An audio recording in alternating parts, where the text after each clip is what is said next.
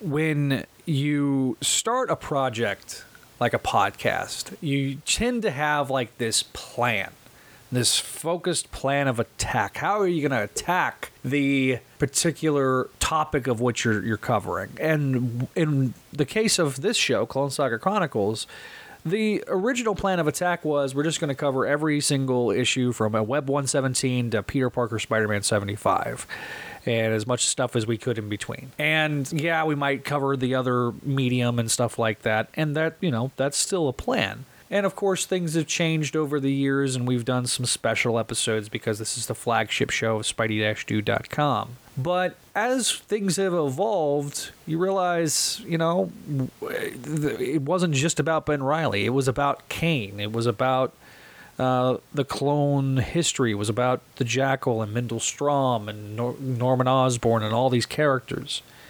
So over the last several years, I've been trying to be as comprehensive as possible. And I was doing a podcast introspective, where I was writing an article for our front page at Spidey-Dude.com. And I realized that I had missed something. I had missed a particular storyline.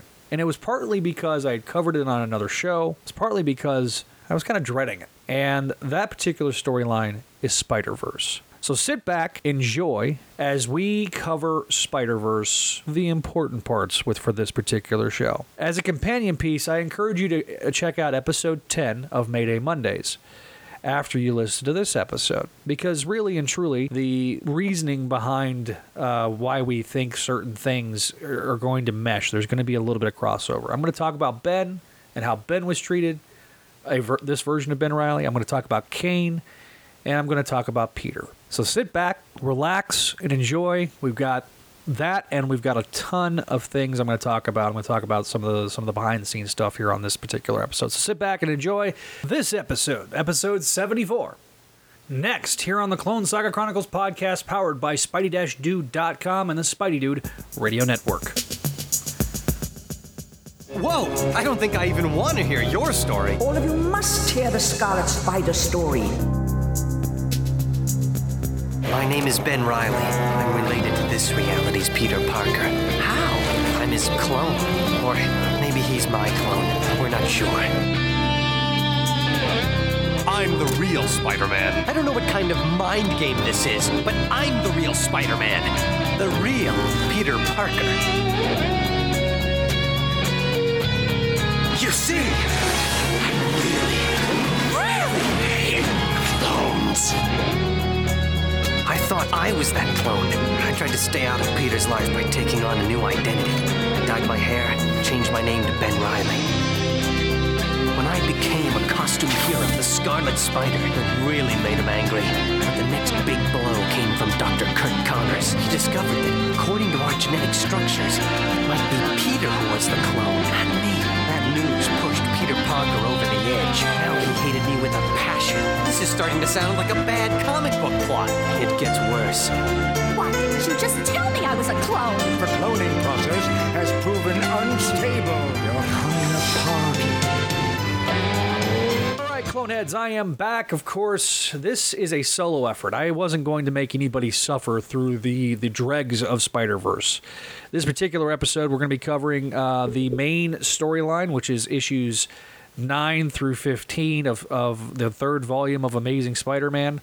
I'll get into that in a little bit. The 3-part miniseries Scarlet Spiders, and then there's one issue of Spider-Verse Team Up #1. It's a half of a story. So I will be covering those mainly on the particular episode. I'm not going to go into all the minutia because this is a big event. I know there's a lot of Miles fans. I know there's a lot of Spider-Gwen fans, and we'll talk about that as we get towards the end of this episode, what the legacy of the storyline is. But there's some housekeeping things I feel like I need to get in order. And so with that, I am doing that right now. So basically, this recording, the reason that there hasn't been a new episode of CSC for a while has been there's been a lot of behind-the-scenes stuff that just hasn't worked out. I have been trying to get some creative types to do it. I was trying to get a big interview done, and I realized that the only way I'm going to be able to do that is not doing it with a big group, but with doing it with some smaller groups. So hopefully I'll get that done. It looked like I was going to have the recording done around Thanksgiving last year, and suddenly it kind of just fell apart because of the holidays and stuff like that. And of course, COVID-19 hit, and so everybody's been kind of quarantined into their homes. So there's been some various things we've been trying to do. Beyond the things I've just mentioned, there is one part of my personal life that intersects with the show, intersects with the website. There's an intrinsic tie to it, and I feel like if I don't acknowledge it, it's not fair to you. It's not fair to the people that have came from the place that I'm about to talk about. It's not fair in any realm of the imagination to leave people in the dark and not tell them what's going on, to sit there and not acknowledge that a big founding member of a show, a person that's been there for 17 years is gone. And I'm getting really passionate about this because I'm frustrated. And hopefully that passion and that frustration, it's going to be used for a better and different purpose. But after 17 years as a member of the message board, as a member of the administrative team, as a founding member of the podcast, I have left the Spider-Man crawlspace. And I'm acknowledging it right now because I don't want to talk about the reasons of why I left. I don't want to talk about any of those things because I don't want to badmouth anybody. I don't want to sit there and tell and act like that people that there are bad people there, because guess what? I don't think that anybody there is a bad person. I think sometimes we have disagreements on fundamental things, but that's okay. They're not bad people. And to say this, I say this without any glee. I don't agree with some of the things that have happened in the past or have happened recently, but that's okay. And I understand some of the reasoning behind it, and some of it's just a giant misunderstanding. But when you have the inability to have a debate and discussion, it gets frustrating. Truth is, I haven't spoken to some of the people there since I left. Might have interacted here and there on social media, but other than that, I haven't had a meaningful conversation with anybody since I left. And there was a show that was produced that covered Clone Saga books that will never see the light of day. And that's okay. Because see, here's what's going to happen now. I've left. I'm thankful for my time, but at a certain point, it's time to graduate. And I view my time at the crawl space, the good, the bad, the ugly, the great, as all of the best experiences of my life. I will forever cherish my time. But after today, after this episode's released, I don't want to, I'll maybe acknowledge things here and there as an aside, but other than those brief acknowledgments, I will not hold any ill will towards the crawl spacers, towards the people that are still there, towards the listeners, because they all are people that I held in high regard. And still do. I don't offer any ill will. And I know that Brad wished me nothing but the best when we did email each other back and forth. And I wish him nothing but the best. So I want to make that fundamentally clear. I wish them and their crew nothing but the best. But I'm going to tell you right now, I'm ready to move forward. I am so excited about the future of this show. And even as this show is kind of, and I've talked about it, over and over and over again, now we're winding down, and there's been some things that I wanted to clear the deck out first before we wrapped up the show.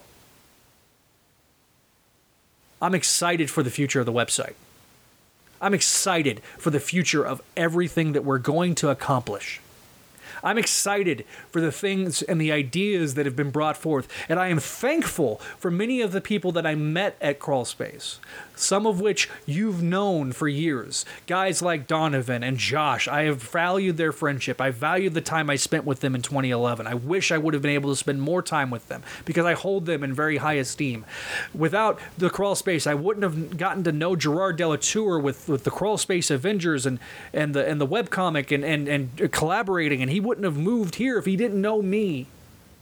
I wouldn't have got to meet Greg Bashansky and got to know Greg Wiseman and got to know all those people that I've gotten the pleasure of interviewing on Spectacular Radio and the new people that are coming to the website, I'm so excited for.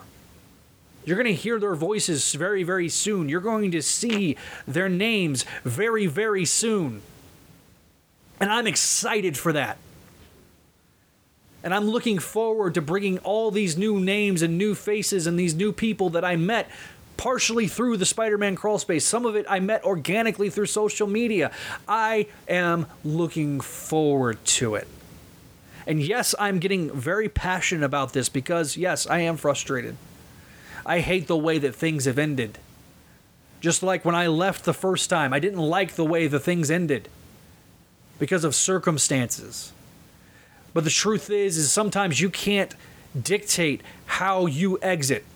And for those that have been able to dictate how you exit something that you've been a part of for literally half my life, well, those that have had to do it understand. I wish I would have been able to say goodbye to the crawl space, but I can't. Because they chose not to give me that chance. So I'm saying it now.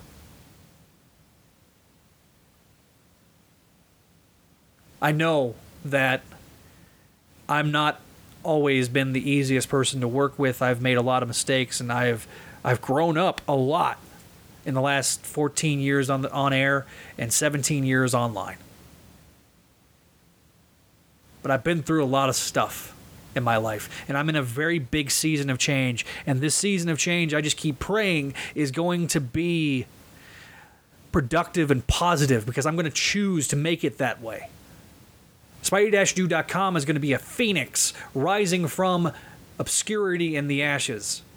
And I'm looking forward to doing that. I am the right kind of angry right now. I am motivated now more than ever to be something special. Because this place is a special place. And I hope and trust you, the listeners, believe it to be so. Hell, you may hate listening to this show, and I can understand that too, because I have a lot of idiosyncrasies that when I sit there and record myself, good God Almighty, I do stupid pauses for whatever reason. I don't know why. But the future is bright, and I can't wait to tell you about it. I look forward to hearing your feedback. Leave us a voicemail at 818-925-6631. Or the email address is clonesoccerchronicles@gmail.com. Because of circumstances. But the truth is sometimes you can't dictate how you exit. Spidey-Dude.com is going to be a phoenix rising from obscurity and the ashes. And I'm looking forward to doing that. I am the right kind of angry right now. I am motivated now more than ever to be something special. Because this place is a special place. I want to announce on this episode also that we have a Instagram at Spidey Dude Network. Also, you can leave us you can also get with us on Twitter at SDude Podcast. That's SDude Podcast, formerly Clone Saga Chrony. If you like that, also we'll be launching some more things. You can also follow me on my regular social medias. I'll retweet everything that's posted on the Spidey Dude stuff. So at Spidey Dude is my handle. So also, if you are following the front page of Spidey Dude, every single Tuesday and Thursday, it is in stone. This is not just, in wet cement. This is now in stone between the time this episode comes out and the time this fall. All of the episodes of Amazing Spider-Man Classics back catalog will be up on our front page of Spidey-Dude.com. I'm excited. You might have noticed that we have a new circle logo. If you add it to favorites, add our website to favorites on your smart device or on your browser at home, you'll notice that we have a new favicon. It's also our logo for across our different social media platforms. I want to give a big shout out to Chi-Town Spidey, a good friend of mine, Peter. He designed that. We're going to have some new title cards and new for for the existing previously released episodes of Clone Saga Chronicles. Obviously, this one will have a new title card too. So Gerard's hard at work at that. We're very, very, very excited about all the good things happening, and so I'm really excited for our new staff. There's going to be some new behind the scenes people, but there's also going to be new people that are going to be out in the front, out in the open. We've got a lot of great ideas, and we're going to be moving towards different platforms. One of those will be YouTube, but our legacy shows such as ASM Classics, CSC, Spec Radio, those that are getting close to the end, it's kind of more difficult to justify making that move. So as a result, we're not going to be moving those over to YouTube live. We're not going to be doing the shows live like that. Our new shows, our shows moving forward, we're going to be working towards that. So really, really excited. Just, hopefully, we're going to try to figure out ways of making it to where our shows are going to continue to improve. So stay tuned for that. Stay tuned for a bevy of things. There may be some ads that you might be hearing on our shows. Support those particular things that we're working on. Just even if you just go to the website and click our link, that all that little bit helps. So really, like I say, it's a new day for Spidey Dash Dude. I feel refreshed and renewed, and I'm really, really excited. So, like I say, check us out on our various social media platforms.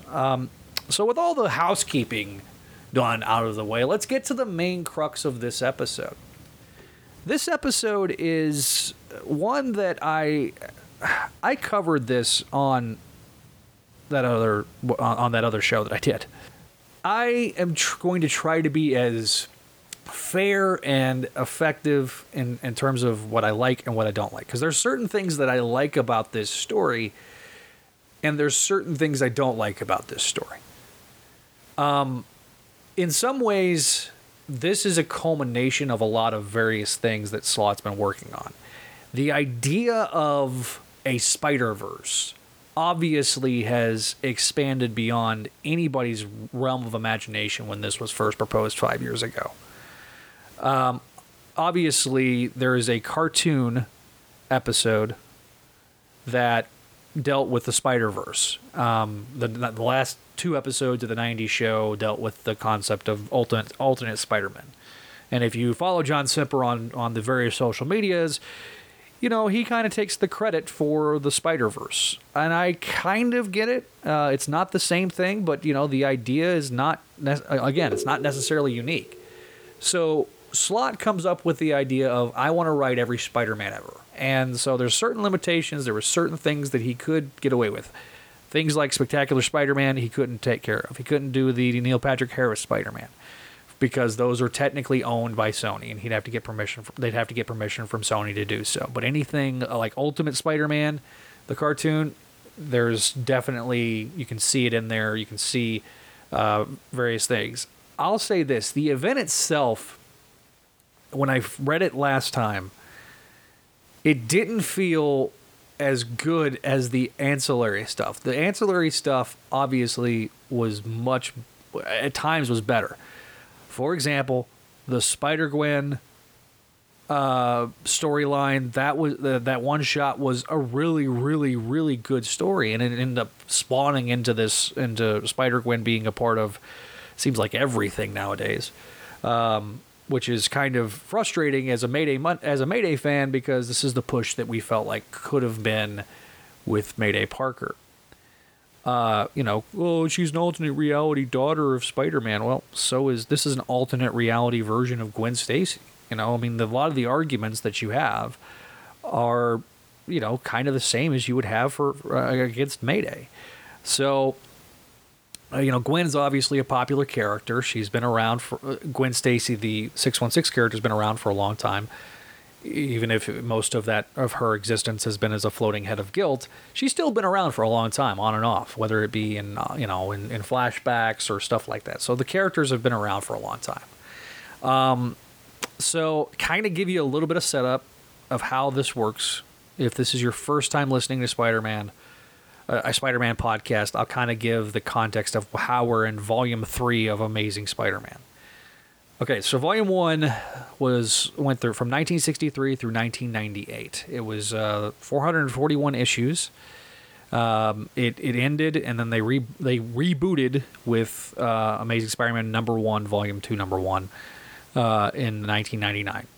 When they did that particular volume was renumbered whenever Amazing Spider-Man got to the legacy number of 500. So I think it was 58, I think, was the last of the Volume 2 numbering. And for a while, they had like the dual numbering system during this period. This is during the JMS run. And then they went from 500 on, they just started using the legacy numbering. And they did this across the board. They did this with Fantastic Four. They did this with, I think, Thor. This has been a kind of a gimmick. So we flash forward to ASM 698. Otto Octavius has basically defeated Spider-Man, swapped bodies. In ASM 600, it was revealed that Otto's body was breaking down thanks to all the hits he took from supervillains. His body was physically just deteriorating because, his superpowers are his arms. He has mental control of his arms, but the human side of him is still very human. And so it's revealed that they reveal that in 600. By the time we get to 100 issues later, he's now taken over Peter's body. And then we have the Not So Superior Spider-Man title. And I say not so superior because ultimately he gets defeated. The end of that volume, Peter becomes Spider-Man again. Otto is essentially acquiesces to the fact that Peter is the better Spider-Man, despite Otto's arrogance. And so Otto, there's a point where there's a time story where he goes and visits with 2099, and we get to the end of that first volume, and we kind of see what happened in the off-panel land and the 2 issues afterwards. It was kind of a weird way they did the numbering and stuff like that. Instead of doing like a one-shot, they just continue the numbering of the Superior Spider-Man. And so we get to Volume 3, and he had started something called Parker Industries, and there's all that going on. And so we get to Volume 3, and issue 4, we introduced to a new character called Silk. She actually becomes important because there's basically, the way Slott wrote her is that Peter and her are supposed to mate, and so they're supposed to have all these pheromones, and they're supposed to be super attracted to each other, and they're supposed to, yada, yada, etc., etc. It was very poorly written.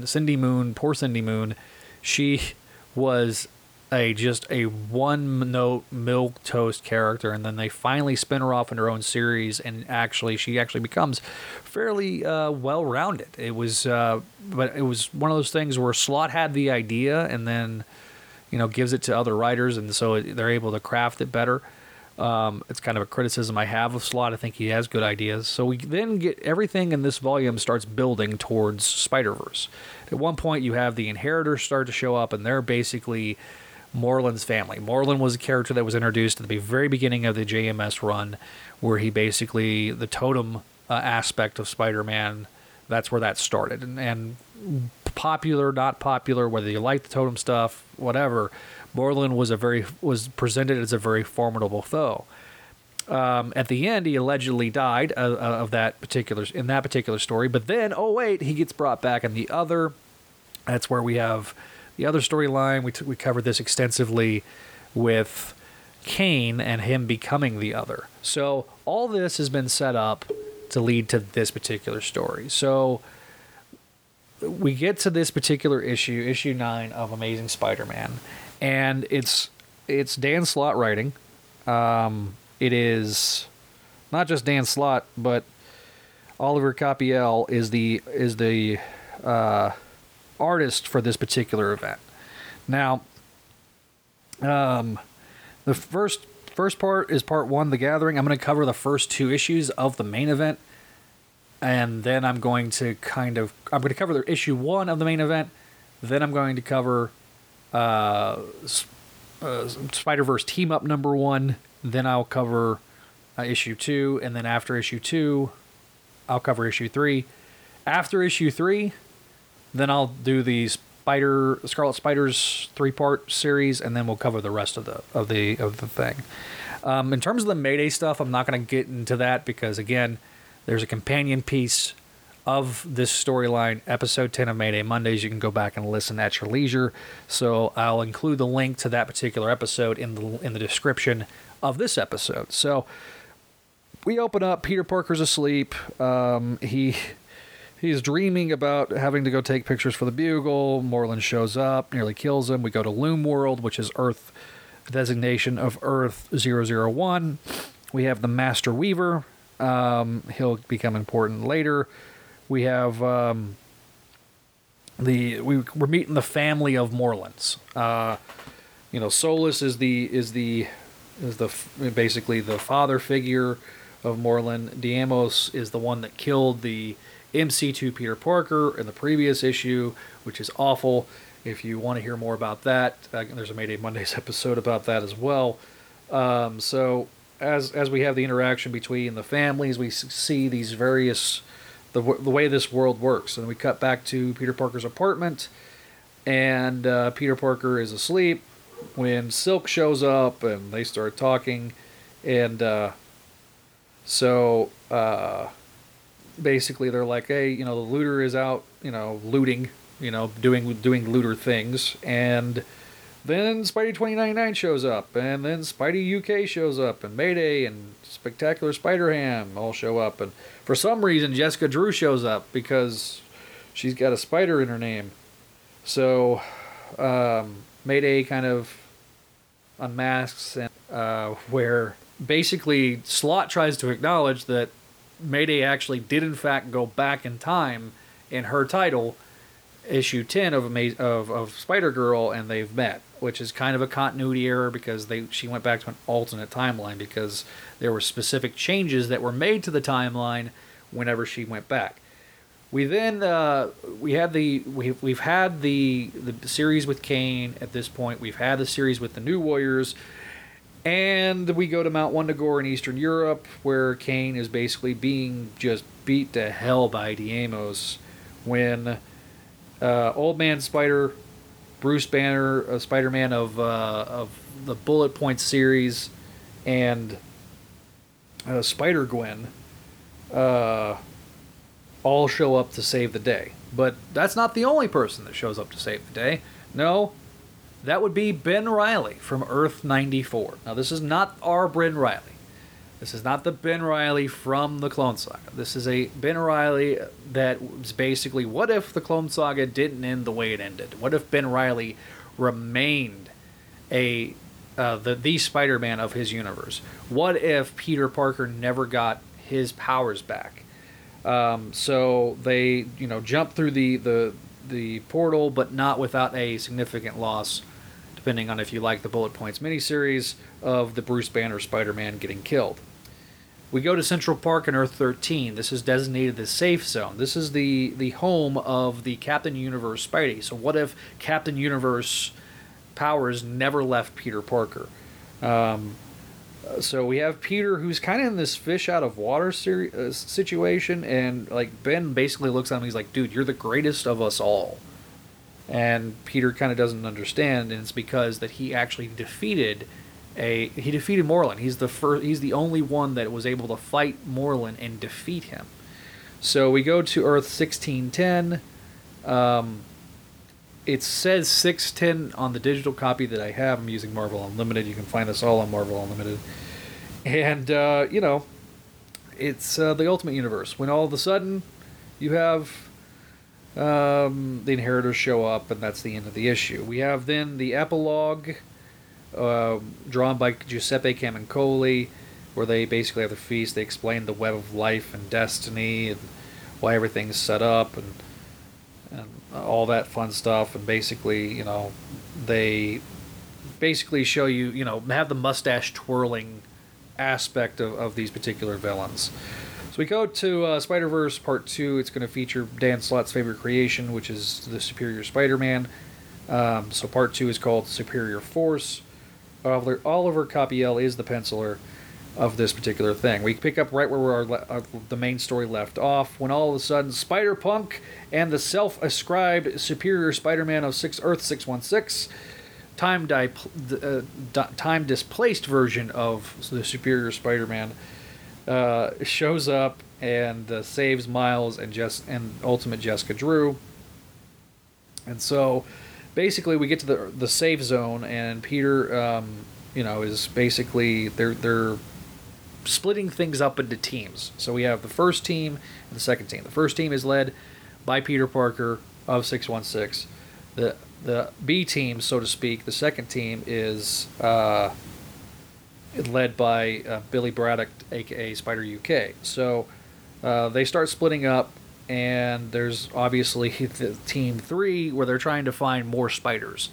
And the third team is Miles' team with Spider-Punk, Spider-Noir, and the not-so-superior Spider-Man, Spider-Monkey, Spider-May, I'm going to bleep this out, but Spider from the Old Man Logan series, but her name has been cleaned up quite a bit into just Spider-Woman. We have Billy Braddock and not Peter Parker, aka Doc Ock, fighting amongst each other. Kane is, he's recovered from his fight last time, and then all of a sudden we have the Amos show back up, and they start attacking, and everybody starts fighting, and so the two sides start to gather and team up, and the more of the siblings show up. Meanwhile, Kane and Ben Reilly start realizing that, like, even if you kill these people, they keep respawning. How can they keep respawning? And they realized, you thinking what I'm thinking, and so they can clone themselves, come back as many times as they want. Ben opens up a portal to their frequency, and all of a sudden she's like, "There's 3 of us that know this stuff," and that third one is Jessica Drew. So Scarlet Spider's number 1. So Scarlet Spider's number 1 kind of takes place between these two issues. The Old Man Spider-Man is revealed to be Ezekiel Sims, and he kind of tells more how this thing works, carried on in your name, and basically Moreland actually succeeded in killing the Ezekiel's version of Spider-Man, not the Ezekiel's version of Spider-Man. Moreland succeeded in killing Peter Parker, and Ezekiel carried on in his place. And so, basically then Otto says, "From now on, I'm in charge," at the end of the issue, and basically that's going to set up our conflict in issue number 3. So,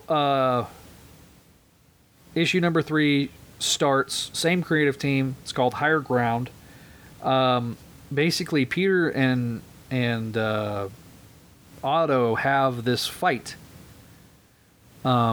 between each other, and it's one of those things where they keep kind of battling amongst each other, and basically Peter Parker beats him, and it's like, look, we need to work together to figure out how to win. So they go to Earth, so like, for example, Miles and the Ultimate Spider-Man cartoon version of Spider-Man go to Earth 67, and there's like even a reference to all the chibis in Ultimate Spider-Man, and like a quick daydreamy cutaway sequence, and and we get to the 67 animated series. So they're there. We go back to Earth 13. Solus shows up, and Spider-Man, the Captain Universe Spider-Man, starts fighting Solus. Solus is the daddy. So at one point, like, basically, Solus kills the Captain Universe. The Skyon is ours, and that's the end of this issue. So that becomes Benji.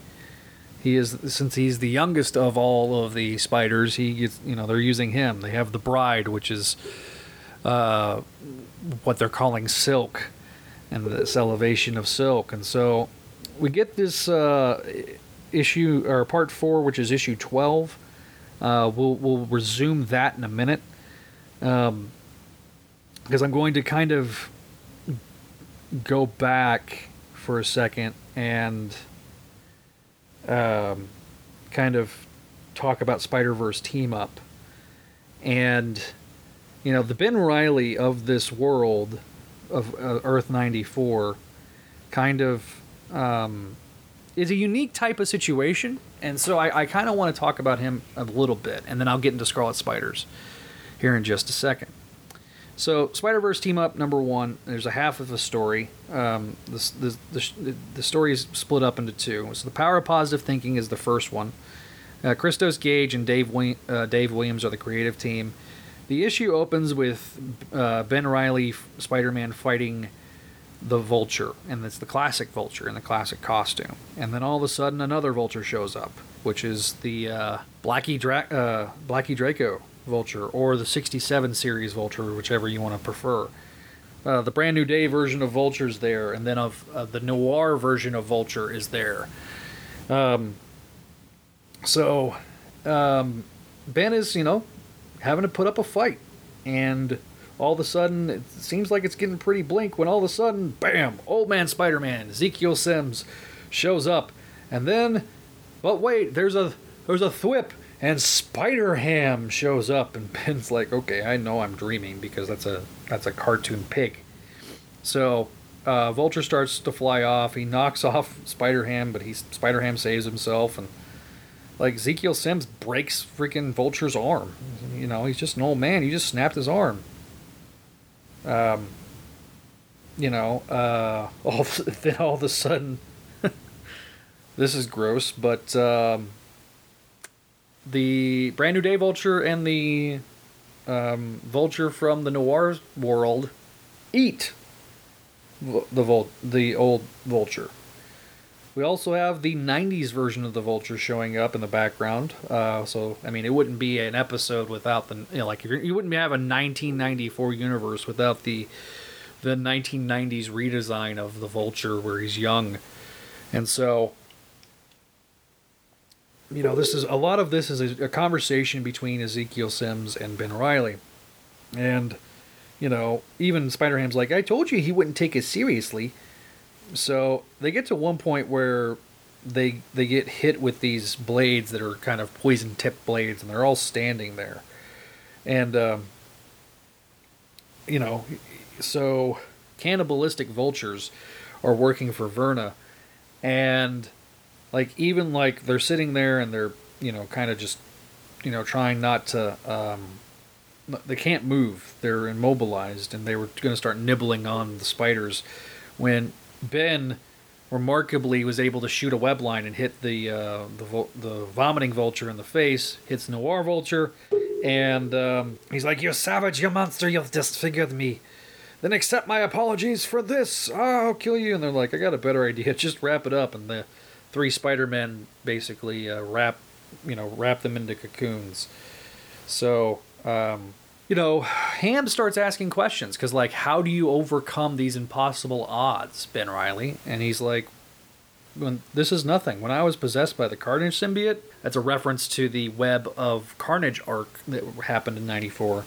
So, Ben's like, I don't want to leave my world, and Ezekiel asks if this Peter Parker's still powerless. So clearly, this establishes, like I previously mentioned, that this is a Ben Reilly that, A, everything went right for. And B, Peter Parker is still powerless. So, his powers never return during the Revelations storyline. And so, they end up going to the safe place, and, there's a panel, and I want to read it, of Ezekiel Sims' Spider-Man making a statement. He said, Ham basically goes, "Get a load of him. He's got more... I've seen puppies more jaded than that guy. He's not even close to having his game face on. We should find another version of him that's had a tougher time of it." He's like, "An hour ago I would have agreed with you. But now I'm not so sure. He overcame the paralysis when neither of us could, because of his optimism.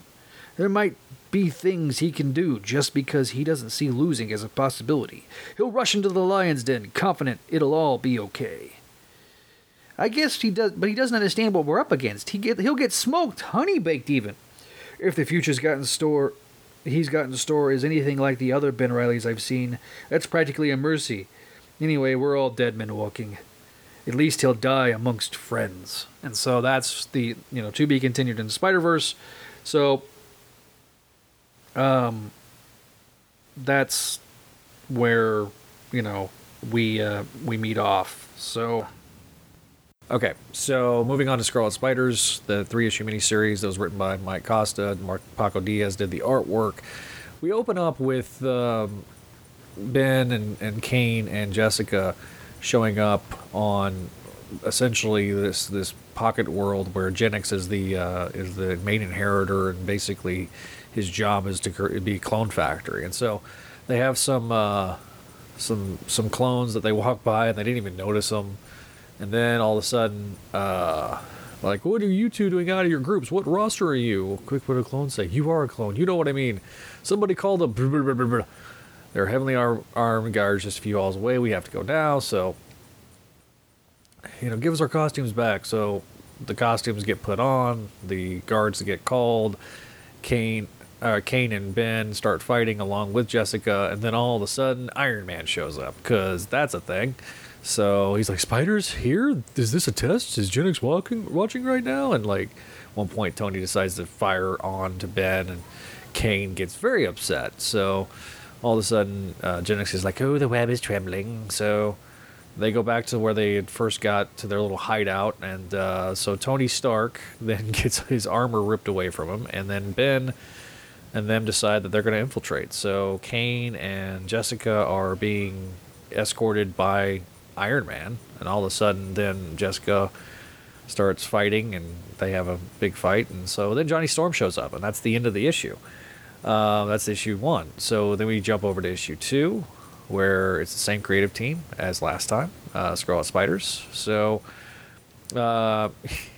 basically Johnny's like, Peter Parker, I can't believe it, so Kane then shows up and hits Johnny. Johnny and Kane start fighting. All of a sudden, then Johnny thinks he has an ally in Tony Stark.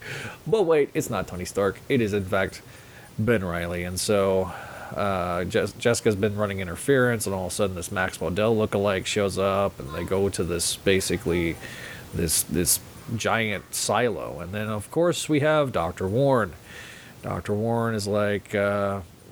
having a conversation, and at this point, like, Ben and Jessica are seeing that this is like the main area. This is the main area where all the inheritors go when they have to respawn. And so they start trying to destroy the area, and then they get to like the area where it was basically the places that they're genetically altered people that look like spiders, and Kane gets very upset. Like he really gets the vibes from the Clone Saga and very angry. So then Genix is like, their insatiable appetite, I'm trying to sit there and give them something that they can go over. The Max Modell guy gets his neck broken, Genix shows up, and that's the end of that issue. So we then jump to issue number 3. Issue 3 has like EKGs on it, and it looks like one of the Scarlet Spiders is falling. So we open up with Ben Reilly. He's swinging through the city, having a little bit of exposition, talking about his world and how things usually went correctly and everything like that. So then there's a big battle between Genix and Kane, and it's during this big battle where Kane starts exhibiting his other powers, and Kane is like Kane's kind of like saying F it, like, we're not playing this game, we're not doing it, I'm going to kill him. And so he stabs him, and Kane doesn't realize that the other was taking over. Like, he just, and then all of a sudden, he's like, I have to get control. And he goes, oh, I think not. Another. The other inside of a clone. You're even more impressive than I imagined. And how far it would be to reward. Our father will be to reward me when I present the other to him. This is going to be fun. And then all of a sudden, a phaser blast occurs. and he gets blown in smithereens, like literally vaporized, because Jessica Drew has been working on it. But then, of course, because we have all the deals, Genix is like, all right, it's time to fight again. So a fight continues to ensue. Jessica's trying to figure out how to jam the transfer to the bodies. Then Johnny Storm shows up, and everything starts going there. Ben throws the Genix. We also get in side by side of Jessica, fighting along against Johnny Storm. Ben's kind of doing this internal monologue, because he's like, he kind of talks about how everything went right to him. He's like, broken, concussed, and woozy. He thinks, it's the right call right now. He'd always done it right in the past. It was Peter who get it wrong. Peter, who lost Uncle Ben, who lost Captain Stacy, who lost Gwen, who even lost his powers and passed the mantle on to Ben. He gave Ben his life back, and on that day, since then, everything had gone right. He saved the city countless times and saved the world. And after he'd saved Marla Jameson from Alistair Smythe, he finally got the acceptance that Peter never had. So again, these are a bunch of things that Ben Reilly had happened to him. But it went the exact opposite way. It was a guy that basically, what if everything went right for Spider-Man? And that was what Ben Reilly was in this particular story. And so Ben starts, basically saying, oh, I'm going to, take everything out. And so at one point, Johnny had melted the panels. So Ben's like, you know what? I'm going to sacrifice myself. And he thought, in his last second, there's probably a way he can make his way out of it. But Genix then starts to plummet. And Kane's mad. Kane is pissed off. Kane is like, I am not having it. So I'm going to go to Loom World, and I'm going to take the freaking fight to him. And so, we have a little bit of Jessica, was like, holy crap, if this was you holding back, this is not good. And that's the end. And 4 or so issues. I really liked the half issue story with the Spider-Verse team up. Thought that was really good. I thought it was well drawn. I thought it was a fun little story to introduce Ben. This really kind of brings in more into the context of, this is a Ben Reilly that, everything went wrong for Ben Reilly at the very end of his tenure at Spider-Man, but everything was kind of going right during it. And so what if that continued? What if that streak continued of things that went right? This is a guy that was able to defeat not one but 2 different symbiotes in 2 different situations. One where he was being possessed by the symbiote. The other was literally beating Ben thanks to his impact webbing, or beating Venom, with his impact webbing. So this is a guy that was able to, everybody he fought, he was able to, defeat up until the Hobgoblin. Really, in Blood Brothers, that's where the first time we saw, Ben really kind of lose, and so the stakes kind of got raised. So you have that situation. Then how did everything that happened with Spider-Man? What happens if it all goes right? And so this is a guy that has a supreme amount of confidence, and it's a really fascinating way of looking at Ben Reilly. It's probably one of the better elements of Spider-Verse. This particular miniseries and the Ben Reilly stuff. But at this point, the Ben Reilly stuff's over, and so obviously Ben's dead, and we're going to move on to the next part in our regular look back. We did the first 3 parts, and now we're in part 4. Part 4 shows up, and Anywhere But Here is the name of the story. So we got to go back to Earth 13. It used to be called the Safe Zone, and so Solus is basically, Morland's got the youngest totem, and so Solus is just fighting him, and they take little Benji back, and so May is just utterly devastated. And so basically they get more spiders, and all of a sudden they go to Japan, and Leopardon is there, and we get the 70s Spider-Man from the 70s TV show, Leopardon, and they start fighting.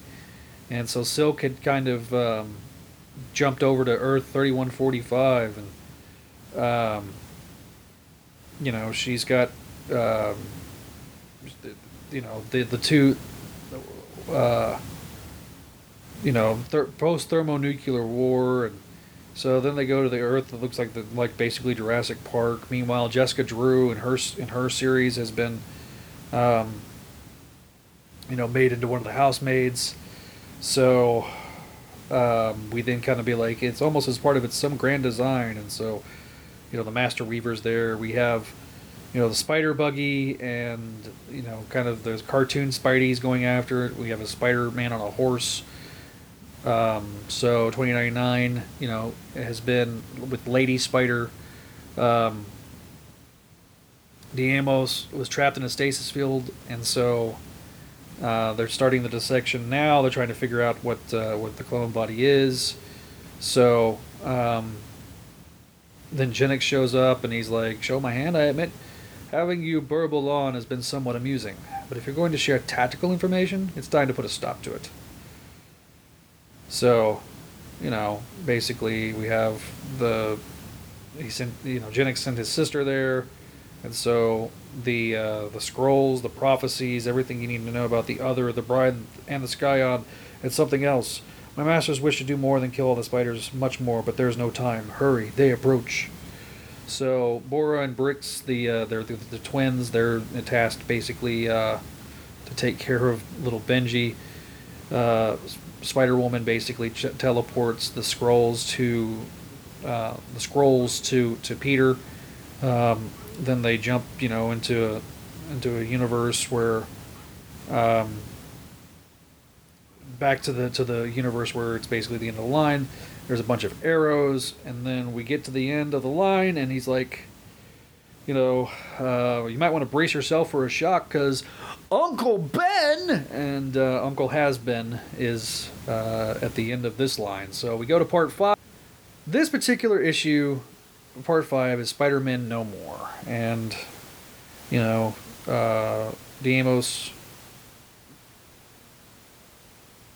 Alright. So this Ben is kind of a douchebag. Okay? And I say this with, just not with any type of glee. I say this because this version of Ben Parker is a guy that gives up, and basically, the Emerald Elf basically kills off his family because he figured out his secret identity. He throws his costume in the trash, and then Ezekiel Sims shows up and basically says, "You got to hunker down this bunker." Well, so basically what happened was a madman held the world hostage with a nuclear ransom. So, I don't know, maybe I could have stopped Otto Octavius. Man was arrogant and worse, a fool. From all I can figure out, he must have made a miscalculation. All his demands were being met, but his device went off prematurely and doomed us all. So, Otto, a.k.a. Superior, is basically just freaking out at this point. Meanwhile, Silk and Spider-Gwen go to Loom World for reasons.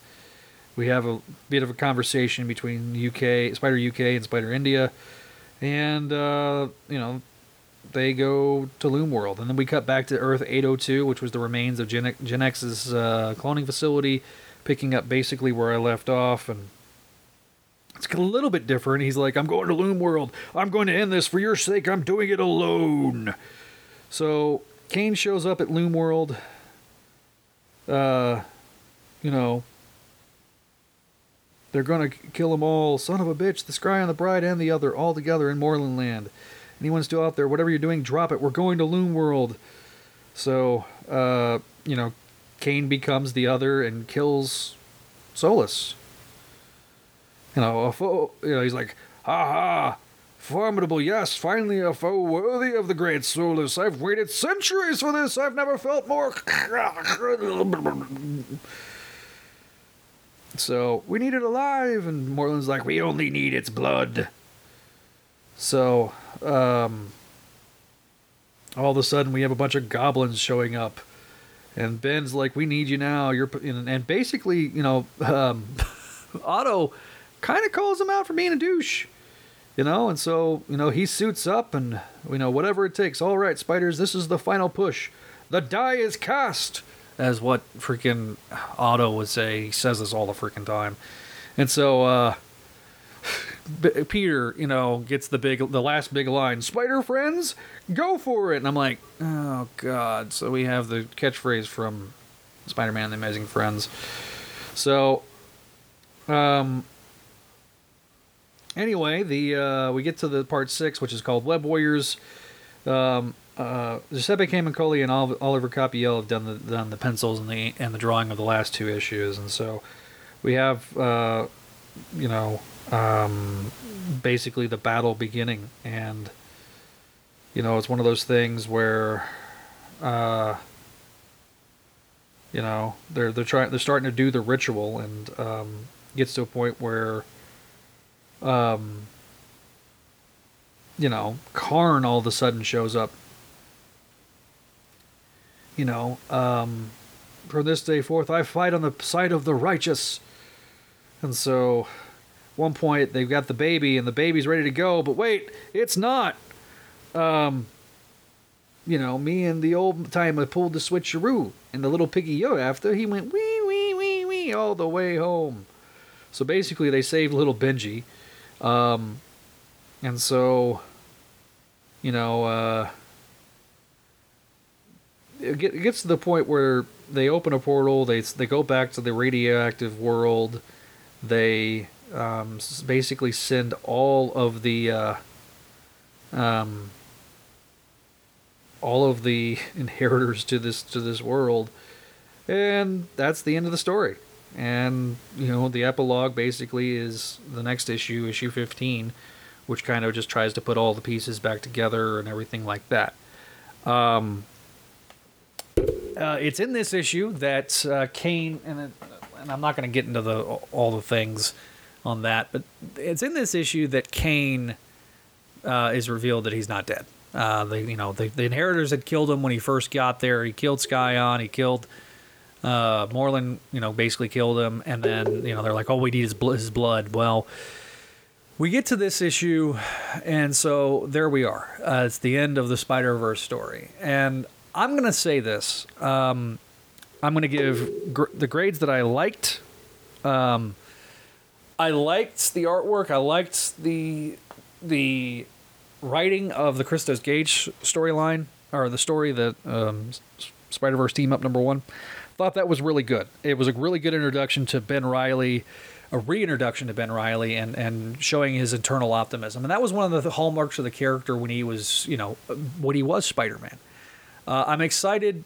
I was excited about this particular issue. This gave me kind of some hope, and I liked the first couple of parts with Ben Reilly of the main story.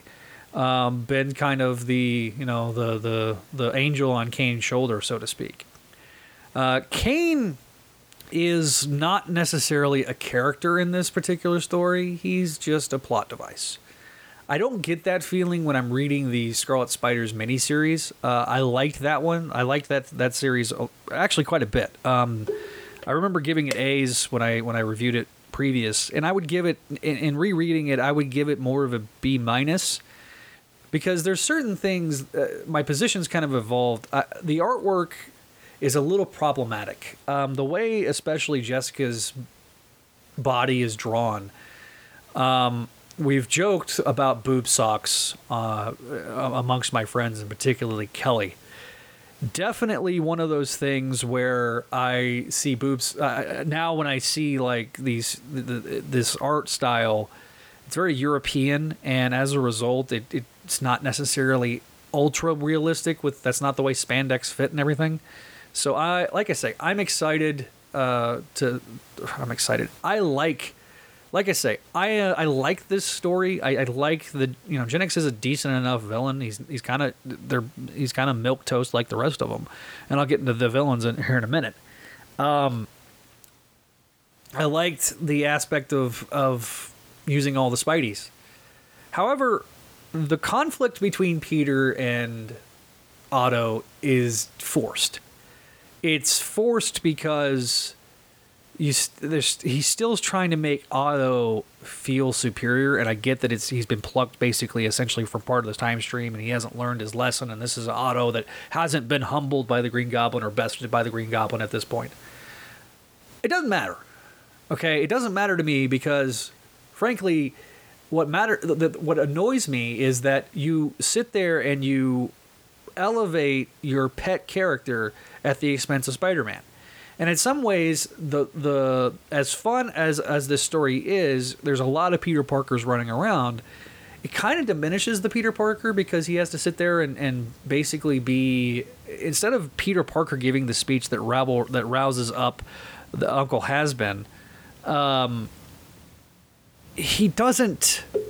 He's not the one. It's Otto. And again, I feel like that this storyline was originally developed and originally conceived with Otto being that guy and Peter being the time-displaced version of Spider-Man. And Peter just comes across as a chump. It's pretty. Giuseppe Camuncoli is not at his peak. I felt like his peak was in the next volume. This was very much Giuseppe Camuncoli having to come in and fill in. Oliver Copiel is notorious for being slow. So having, Camuncoli come in to do this event is kind of like, okay, he's kind of your pinch hitter. He's kind of like the Ramos of the group. And it seems like every time we get like this big event style thing and they want to bring in a premium artist, Camuncoli's brought in to do certain things. We saw this during Clone Conspiracy. And there's a dynamic aspect to his art when he's doing big action sequences and stuff like that, and so it's actually pretty good to look at. However, when he's doing talking heads, it just doesn't work for me. Giuseppe Camuncoli's artwork just doesn't work in the sense of doing the talking heads. There's very few artists that I feel like can get away with it. Mark Bagley's one of them. So this. And I want to get to Morlun. Morlun was brought in as this force. He was brought in as a force of nature. And as a result, he should act like a force of nature, not a frickin' chump. And by adding all this family members, what he was as a force of nature is completely denigrated by the existence of other inheritors. And basically, we kind of leave this on an open plot thread where we have to pick it up in Spider-Verse, or not Spider-Verse, Spider-Geddon, where they come back and Christos Gage basically, has to kind of clean up that little dangling plot thread. And then all of a sudden, MC2 Peter Parker's the other. He's still alive. Don't you love it? Don't you love it? Again, this is event storytelling can be good at times, but does it hold up at second viewing? And unfortunately, 5 years after the fact, this is not a very good, well-crafted story. It's busy. It's got a lot going on. If you read all the tie-ins, to get really the full scale and scope of the story, the tie-ins, at least with what I felt like with the Scarlet Spiders miniseries, was that it was a necessary tie-in, and it actually was allowed to breathe a little bit and was allowed to tell the side quest. But there were so many. You have 3 or 4 side quests because you have 2099, you have Spider-Woman, you have all these things. You have all these tie-in books. You have 2 basically anthology books that are there. You have a 5-part Edge of the Spider-Verse anthology mini-series that comes out before this. You have, Jessica Drew and Spider-Man 2099 and all these other ancillary side characters. And so there were some characters that came out of it that were pretty cool. It was cool to see things like Leo Pardon show up. It was cool to see Ben Reilly and Kane show up and interact as two of the various Scarlet Spiders. There's cool things about it, and there's cool ideas, but ideas are just that, ideas. It's not a story. And when you're a craftsman of storytelling has to the plot cannot drive the characters. The characters have to drive the plot. Does this make sense? How Spider-Girl was mistreated through this storyline was absolutely, positively, utterly bad. And we went into that with episode 10. They went into that with episode 10 of Mayday Mondays. So I don't want to retread everything, but Mayday was treated poorly. Kane was kind of just basically an overgrown plot device. It was basically trying to make everything make sense. The problem with this story is that the foundation of it, Morlun, when Morlun was a one and done 5-part character, and we never saw Morlun again, he was perfect. But every subsequent appearance of Morlun has basically made him a chump. And that's where I have the problem, is that you took a really good story, a really interesting story idea in the totems, and it got overblown and was overlong and everything like that. And I hope one day to cover it extensively in another podcast. But I'll be completely frank, his first appearance is his best appearance. Morlun is the 21st century version of Venom. where every subsequent appearance is a little bit less, a little bit less, a little bit less. Now, I'm not saying that Moreland cannot be redeemed as a villain. Far be it for me to say that, because I look at Donny Cates and what he's done with Venom, and I say, okay, this guy knows, Donny Cates knows how to write, has done a very good job of craft. He's a craftsman storyteller. I get the sense with Spencer that he's much less of an ideas guy and much more of a characters driving the story guy. And yes, you know, the plot's going to insert various wacky characters. You got Fred and Peter living together. You got Gog as their pet, so to speak. I mean, that's the most recent status quo as of this recording. You have but you also have the Kindred character and the Sin Eater starting to show up, and so it's going to start, you know, tying everything in. And you got the Green Goblin coming back in 850. So again, it's all been built. It's all been dynamically built over time. This was supposed to be built over time, but it just felt like, oh, here we go. We're going into the new event, and that's not good storytelling. And I get that some of that is Marvel's marketing department. I get some of it is Marvel's editorial mandates, where you got to build towards the big story. But this one really just doesn't hold well as an individual arc. It's not the worst of the ones that we've covered. Trust me, Spider-Geddon's kind of just a forgettable Miles story. Clone Conspiracy was certainly worse than this particular story. So I'm going to give the main story a C-. Fun idea, flawed execution, inconsistent artwork because you have to bring in multiple artists. So it's a C-. C-, D+ type area. The two tie-in series that I covered featuring this version of Ben Reilly, I want to read more about this Ben Reilly. So it succeeded in generating my interest as a clone fan of, I want to read more about this character. I didn't get that with Mayday, but I did get that with Ben. So the 3-issue Scarlet Spiders series, I'm going to give a B-, and I'm going to give the same grade as on the Spider-Man team-up issue. So now we get to the part of the show where I ask you what you think. So I'm putting out a call at the end of this episode for two things. One, we are looking for reviewers. Be sure to be going to our social media and our front page of spidey-dude.com. We're looking for reviewers for Amazing Spider-Man, Venom, and Miles Morales. And then, whatever, and then Nonstop Spider-Man, if that particular title still goes. I don't know. With the pandemic, everything kind of got pushed back and delayed and everything like that. So we'll see what happens with the publishing schedule. But Amazing Spider-Man, definitely want to get an Amazing Spider-Man reviewer on our front page. So if you want to send me an email at clonesoccerchronicles@gmail.com, just put reviewer application in the text box, and I will respond. I'll read it, probably give it to my admin staff to kind of review it and see what they think. Hopefully we get a couple of different people to do reviews.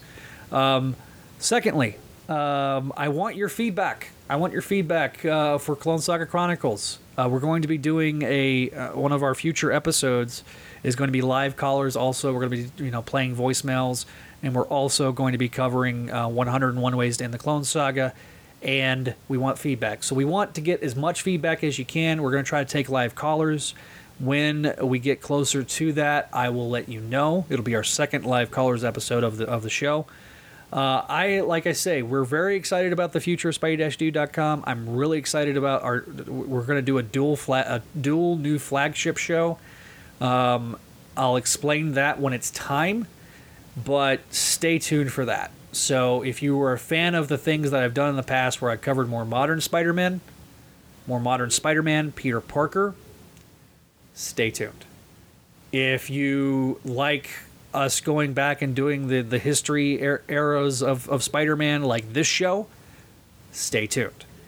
We're going to have some other things that are very unique perspectives that I think don't exist anywhere else. So I'm super excited. I'm super anticipating this particular episode. So with this, basically, what do we have left? And it's really in terms of the Clone Saga trades, we've covered every single solitary issue of the Clone Saga trades except for 2. 101 Ways to End the Clone Saga and Spectacular Spider-Man 241. That one I'm saving for a different show. We've teased it, we've talked about it, and when it's time, we'll announce it. We'll finally get the title right. And if you have any title suggestions for that era between the reboot and the Clone Saga, shoot me a line. Shoot me a line on our Facebook page or our Twitter, facebook.com/SpideyDude Radio Network, twitter.com/SDude Podcasts, Instagram @SpideyDude Network. And then, of course, our email address is clonesagachronicles@gmail.com. I'm also going to be setting up a Spidey Dude Radio Network at gmail.com, so you can also go there. The final thing, be sure to check out Mayday Mondays, Spectacular Radio, and, of course, ASM Classics. We look forward to seeing you, and, of course, leave us a voicemail. That voicemail number is 818-925-6631. Just be sure to do 2 things. 1, state where you are from and what show you're calling about. And 2, keep it under 3 minutes. Otherwise, it's going to cut you off. But if it does cut you off, just call in, leave us another voicemail, finish your thought, and leave us a voicemail.